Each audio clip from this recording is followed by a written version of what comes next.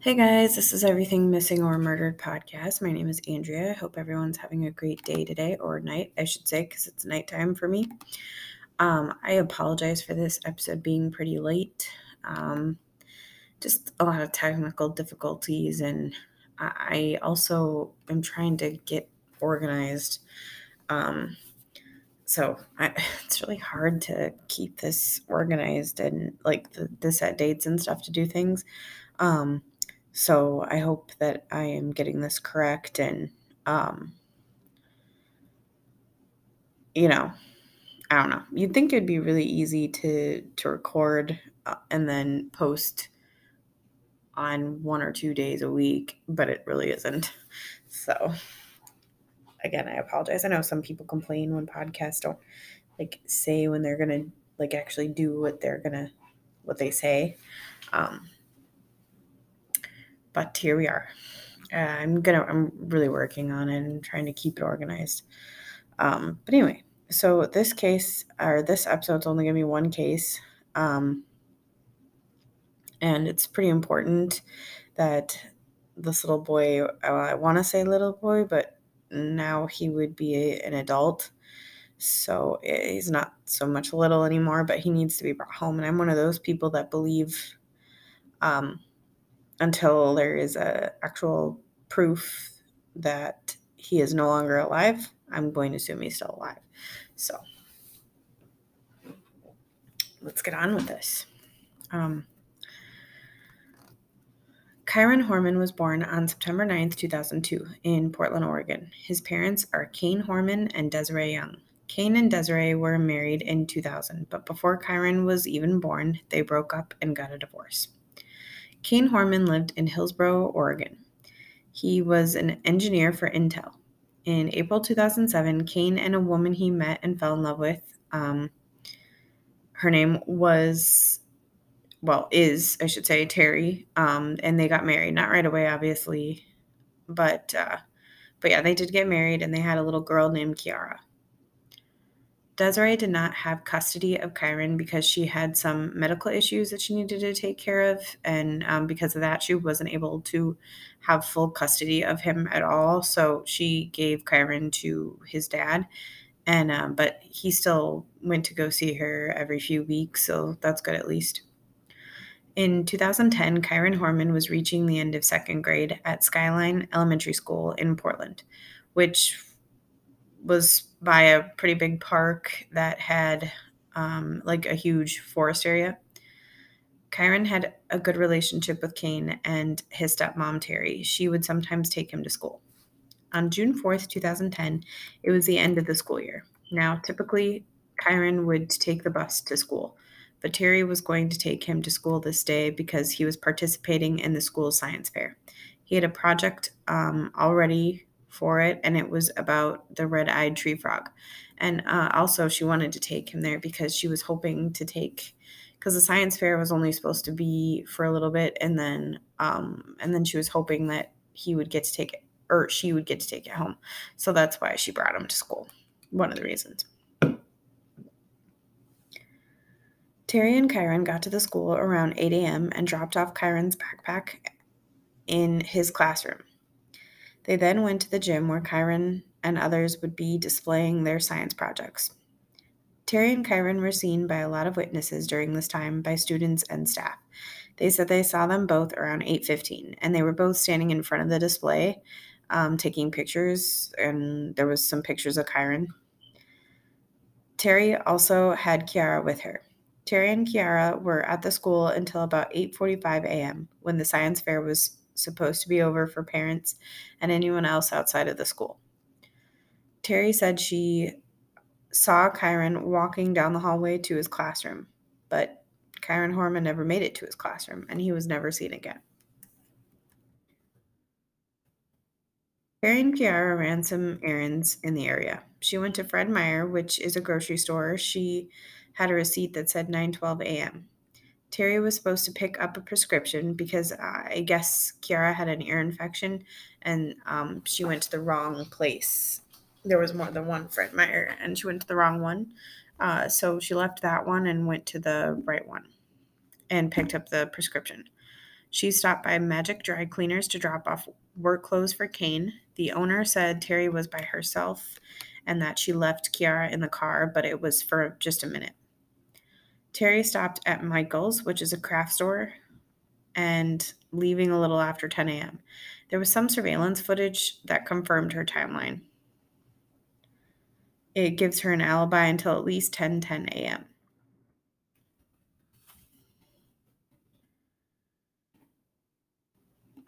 Terry said after that she drove around for a while because, like I said earlier, Kiara had an ear infection and it seemed to help calm her down. She said she drove around rural roads for a good while. Terry made a call on her phone during this time, but it's not 100% confirmed. At 11:39, Terry drove to a 24-hour fitness where she apparently worked out a lot. She dropped Kiara off at the daycare there and worked out for about an hour. Terry left the gym at 12:40 and drove back to the house. Now, the reason why it took that long for her to leave is because she had to get Kiara out of daycare, and then apparently she's got she's well known there. She works out there a lot, so she's got some friends there. So she just hung out there for a little bit, and then they left. It is estimated that she made it home a little before 1. At 1:21 in the afternoon, she uploaded photos to Facebook in a folder called June 2010 that had the photos of Kiara and Kyron. Kyron took a picture of himself at the science fair, and Terry uploaded that as well. He was wearing a black CSI t-shirt. Terry sent an email to Kyron's teacher asking when she could get the science project. And apparently she wasn't able to get that when she was at the school because, like I said earlier, she wanted to take it home, and she was told that they had to be there all day, even after the science fair. Kane made it home from work. He also works from home as well. At around 3:30, Kane went to Kyron's bus stop with Terry and Kiara. They waited for Kyron to get off the bus, but he never did. Kane and Terry went to Skyline, and nobody at the school had seen Kyron Horman since that morning. He was marked absent. When they found that Kyron was not off the bus and the bus driver said he was never put on the bus, Terry called 911 to report him missing. The school, at the end of the day, made a second call to 911 to also report Kyron Horman missing. The Multnomah County Sheriff's Office arrived at the school, and they started searching right away. What was difficult for them is that it has already been several hours since anyone has seen Kyron. What also did not help is that the school did not have security cameras. The school was open to the public that day because of the science fair, and they would not have a record of who had been in and out. That would be pretty difficult for sure. I'm not blaming the school, but you would think if Kyron's backpack was still there at the school and he wasn't seen all day, you would think that they would have given his parents a call and been like, hey, do you know what's going on? And what I mean by the fair was open to the public, not just the parents could view it, but also just people off the street could come in and look at it. So honestly, it could have been, there was a lot of people there apparently, so the way it was described. Apparently, Terry told Kyron's teachers that Kyron had a doctor's appointment, so that is probably why they were not concerned. But the police found out that Terry actually made the appointment for next week. So they marked him absent all day and assumed he would come back later, but he never did. And they were not concerned at all because they thought, well, maybe he was with Terry. I don't know. It just seems pretty bizarre because the backpack situation. I'm not saying people don't leave their stuff at school, but it just seems bizarre. The police conducted a large search of the school grounds, and surrounding area with the police, tracking dogs, and volunteers. They talked to all of Kyron's friends and family. Kyron was a pretty quiet person and kept to himself a lot, so the police thought maybe he just ran away. He would sometimes walk out of class to use the bathroom without asking if he could go. I just find it hard to believe a 7-year-old ran away. Not saying that doesn't happen because kids tend to walk off, but, thinking, okay, this kid goes to the bathroom without asking, keeps to himself, that doesn't equal running away to me, but I'm not the expert, so I don't know. I wouldn't automatically think that child just ran away. Anything is possible, but I don't think he did. And especially since, according to everyone that knew him, he was timid and it would not make sense for him to just run away or even wander off. On June 6th, volunteers helped Kyron's family with flyers and information on Kyron. They had pictures of him on there with his description. He was 7 years old at the time of his disappearance. He was 3'8" and weighed 50 pounds. Kyron wore glasses, has blue eyes, and brown hair. Kyron was last seen wearing a black CSI t-shirt, black cargo pants, and black and orange Skechers. They searched for Kyron for 10 days, which is a good chunk of time to be looking. I mean, with all the people helping out. 1,300 people, both volunteers and the police. It was the largest search in Oregon's history. On June 23rd, the Multnomah County Sheriff's Office announced that they were ending their search, but they declared Kyron's missing persons case as a criminal investigation instead. The police think Terry Horman is a person of interest. They think her version of events had a lot of gaps. Terry was the only one that had an issue passing a polygraph. All of his family members and interviews, they had interviews and took polygraphs, but for some reason, she did not pass hers. I mean, she took 2 of them. Now, I'm not saying that taking a polygraph and failing means that you are automatically guilty of something. And, offering to take one doesn't make you guilty. Failing them doesn't make you guilty. None of that makes you innocent either. But they're not able to use that in a court of law anyway. But I do understand why the police do it. And since she took 2, the first one she failed, and the second one she walked out on. So yeah, that can be frustrating, being asked the same questions over and over again and getting upset. But it makes sense why the police were like, okay, red flag, So not only that, but there's a huge chunk of time where Terry is unaccounted for. Now that I agree with. That one I'm like, yeah, she couldn't come up with where she was at, so it's crazy. This was the time that she drove around for a while, and she said she was on a rural roads, but it couldn't be verified. So the police gave out flyers with Terry's truck information and hoped witnesses that had seen her that morning would say something. Terry Horman has a son from a previous relationship, and he moved out of the Horman home not too long before Kyron went missing. Kane Horman, on June 26, 2010, got a call from the Multnomah County Sheriff's Office.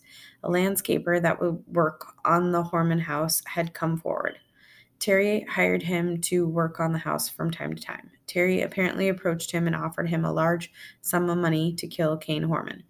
In 2010, she asked him to kill Kane and make it look like a mugging, which is disturbing. Apparently, Kane would have $10,000 on him, so she told this landscaper that he could keep that and a laptop that Kane would also have on him. Apparently, Kane abused Terry and wanted to divorce her while taking custody of Kiara. The police conducted a sting at the Horman house. They used the landscaper and an undercover police officer who was acting as a hitman. They said that they would carry out the hit and asked for money. Terry called the police. She has never been charged with any of this, though.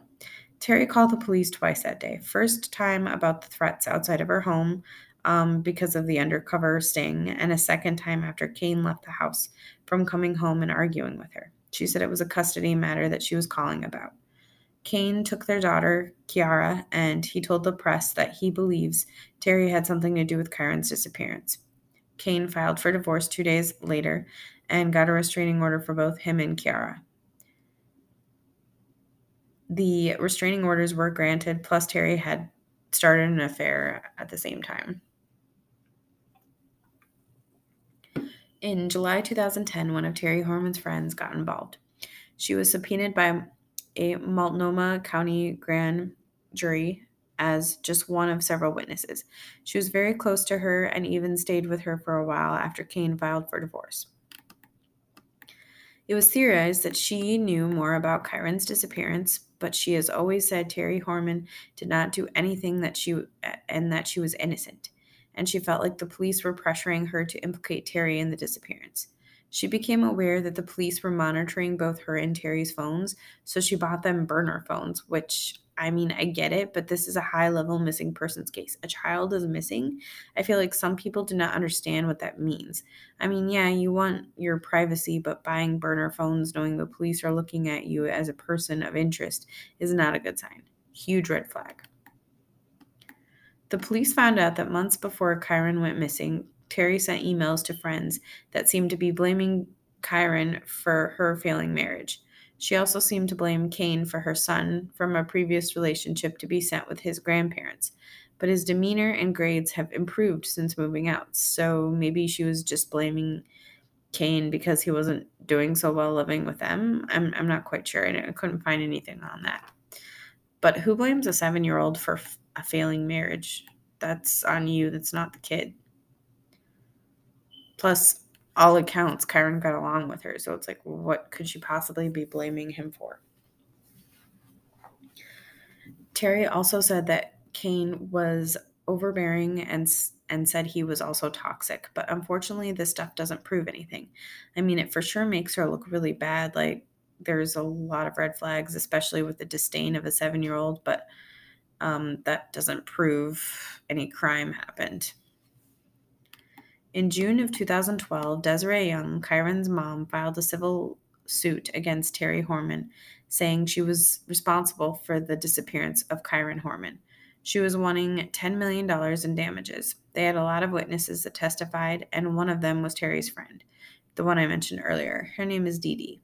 She didn't answer a lot of questions and pled the fifth. Questions like where she was on the day that Kyron disappeared and if she had any contact with Terry on that June 4th, 2010. In July 2013, Desiree Young dropped the lawsuit because she did not want it to interfere with the police investigation. Terry and Kane Horman's divorce was finalized, and Kane was granted full custody of Kiara. In 2016, Terry spoke to the police. She had an interview with People magazine and also had an appearance on the Dr. Phil show. She said she had been unfairly portrayed in the media and had been forced out of Oregon due to stress. She tried changing her name, but it was denied. Terry was asked what she thinks happened to Kyron. She said there was a man in a white truck driving a Ford parked on Highway 30 at the 7-Eleven near the school. He was acting weird and he was addressed, by one of the employees because he was pacing back and forth in front of the 7-Eleven. I would probably be like, what are you doing? Apparently he asked the employees where the nearest school was, and the employee told him about Skyline Elementary. But this person has not been confirmed. Terry was arrested in California for driving a stolen car, later being released on bail. She also faced charges for domestic abuse, having threatened her boyfriend with a knife. He filed for a restraining order, and Terry was also in trouble for stealing a gun from her roommate. And these incidences happened. Some of them happened before the Dr. Phil show, and some of them happened after the Dr. Phil show. Several searches have been done for Kyron Horman, but unfortunately he has never been found. No one has ever been publicly named as a suspect, and no one has been charged with anything in regards to Kyron's disappearance. Now, I don't know what happened on June 4th, 2010. A 7-year-old, very bright boy was excited to show off his science project. He just had to walk to class and he never showed up. What happened between 8:45 and the time he was supposed to be in class is not known. I do not think he ran away. I think someone took him. I can't say who, but I do believe Terry knows more than she's telling. I'm not saying she did anything to him. I truly believe everyone is innocent until proven guilty, but there's just so many red flags. Like how he could go a whole day and no one knew he was missing. Apparently, she mentioned to the teachers that he had a doctor's appointment that day, but miscommunicated that. Still, the school shouldn't have just assumed that he stayed with his stepmom all day. Doctor appointments are not all day. I mean, some of them can be, but I don't know. It just doesn't seem likely. It's just like bizarre, like I've always said for this one. It's just, that's the only word I can think of right now, bizarre. I don't know if this random person Terry mentioned had anything to do with Kyron's case. It's odd that he is described to be driving the same kind of truck and color that she drives, but what is even more odd is that the police spent so many years investigating Terry Horman and have never charged her with anything. What if she was innocent? I feel like they should have looked into more than just her, because that's a lot of years to be spent on one person, and there could be so much out there that they don't know.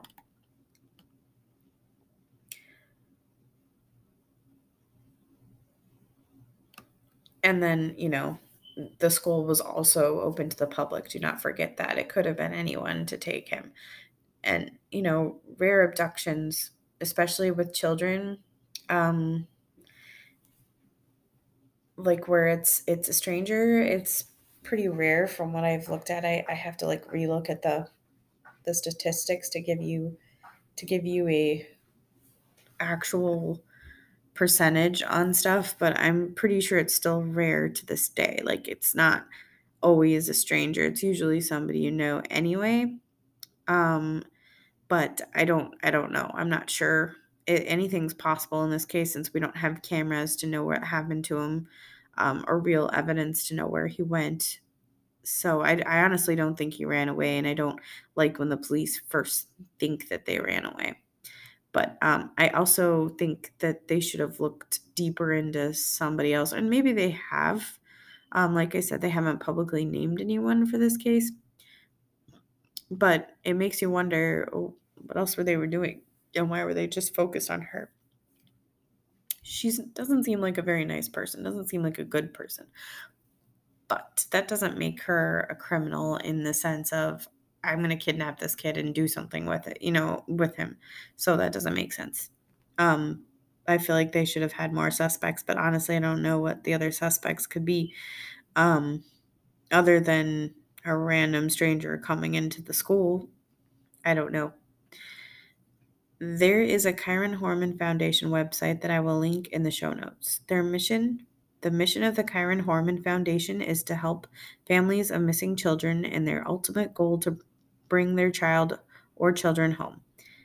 This was founded in 2010. This foundation offers how to quickly assemble and launch effective public awareness campaigns, how to partner effectively with law enforcement and the media, and general counsel through the search process. The foundation was founded in September 2010, and it is a nonprofit organization supported by volunteers, sponsors, and donations. For every dollar donated to a child, 100% of those funds go to supporting awareness campaigns for that child and no place else. The Kyron Horman Foundation fills a gap that exists in the realm of missing children and is a unique offering that provides families of missing children with the tools, resources, and counsel that are solely needed during a time of anxiety, confusion, and uncertainty. This is a great foundation that, like I said, will be put on the show notes. Please check it out, and because you can I think you can donate with PayPal, and you can volunteer to and help out families with missing children. So it's pretty cool. I like having to research a case and then seeing stuff like this where people create organizations to help other people, not just their own selves but other people. So it's really nice, to see that. And that's all I have for you guys. I'll be posting this case on my Instagram, with his picture. He was a very cute little boy, and I really hope he's found. I really hate not knowing, and I'm a stranger, complete stranger. I don't know these people I research on. Um, I talked to some of the family members of missing people on my Twitter, but I don't know them personally, and I can't imagine what they're going through to have somebody you cares about so much just be gone without a trace. And I don't even believe in the without a trace. There's got to be something, and in this case there's got to be something. um, and I hope we find out soon, and I hope he's brought home, and and that's everything. I don't want to believe that he's gone from this earth. I mean, I know it's been several years since he went missing, but that doesn't necessarily mean that he's gone. He could still be here. um, And I haven't really seen any theories. I mean, a lot of people seem to think it was his stepmom. I don't like to point fingers unless there's actually like proof of it, like real proof, like not like I don't know how to describe it, not physical proof, obviously, but I don't know, something to show what happened to him. That's all.